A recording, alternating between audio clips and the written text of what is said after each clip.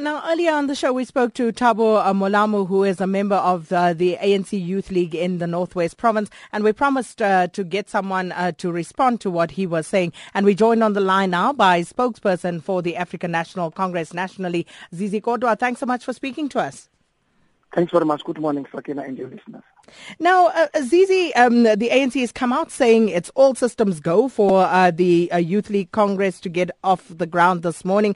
But, it's been marred by court cases, claims of intimidation, all of this happening, in the lead up to this morning's Congress. So tell us, what do you expect to happen today?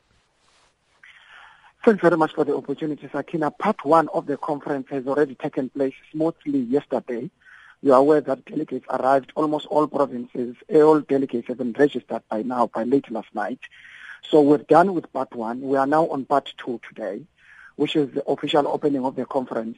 We're quite happy and encouraged by the work done by the National Task Team led by Mbalula and Nathi, who were appointed by the NEC to take the Youth League to this point.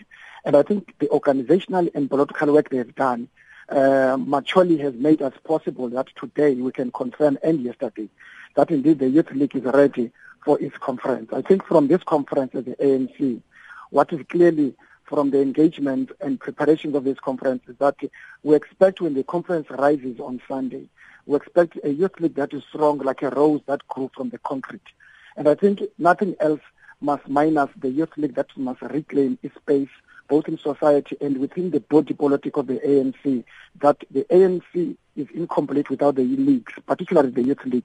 We're quite happy as we are now at the venue of the conference that is all systems go. People have been registered, people have been accredited, and then in relation to a number of organizational challenges like disputes and so on, we have always discouraged members of the organization who do not exhaust all internal mechanisms to deal with unhappiness or if they are aggrieved. Because internally there are mechanisms, even recourse. In other words, even if you are not happy with the structure at a particular level, you can take up to an upper structure. For example, including the ANC, we have not received complaints of the NEC of the ANC arising from the disputes, because we don't want people to take issues outside of the organization, because when they do so, they then define themselves outside of the organization, because the organization must defend itself against that member.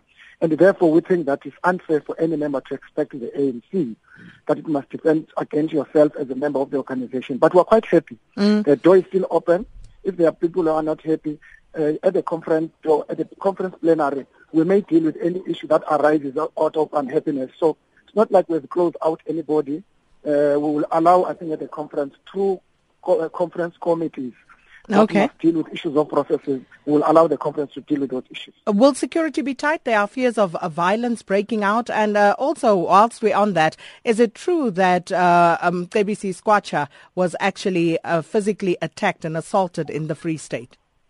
We read about those reports from the media. In our interaction with KBC, he has denied those issues. So we don't have evidence before us that there was such violence. But of course, as you are aware, that this is not what an issue we expect at this conference in relation to your first question.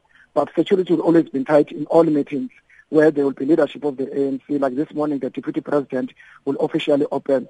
So there will be security. But of course, I think politically, the enthusiasm among the members of the ANC Youth League themselves to see this conference successfully completing its work is quite encouraging. And I think nothing must minus that enthusiasm to make sure that by the time conference rises on Sunday, we are able to complete the work of the conference as expected.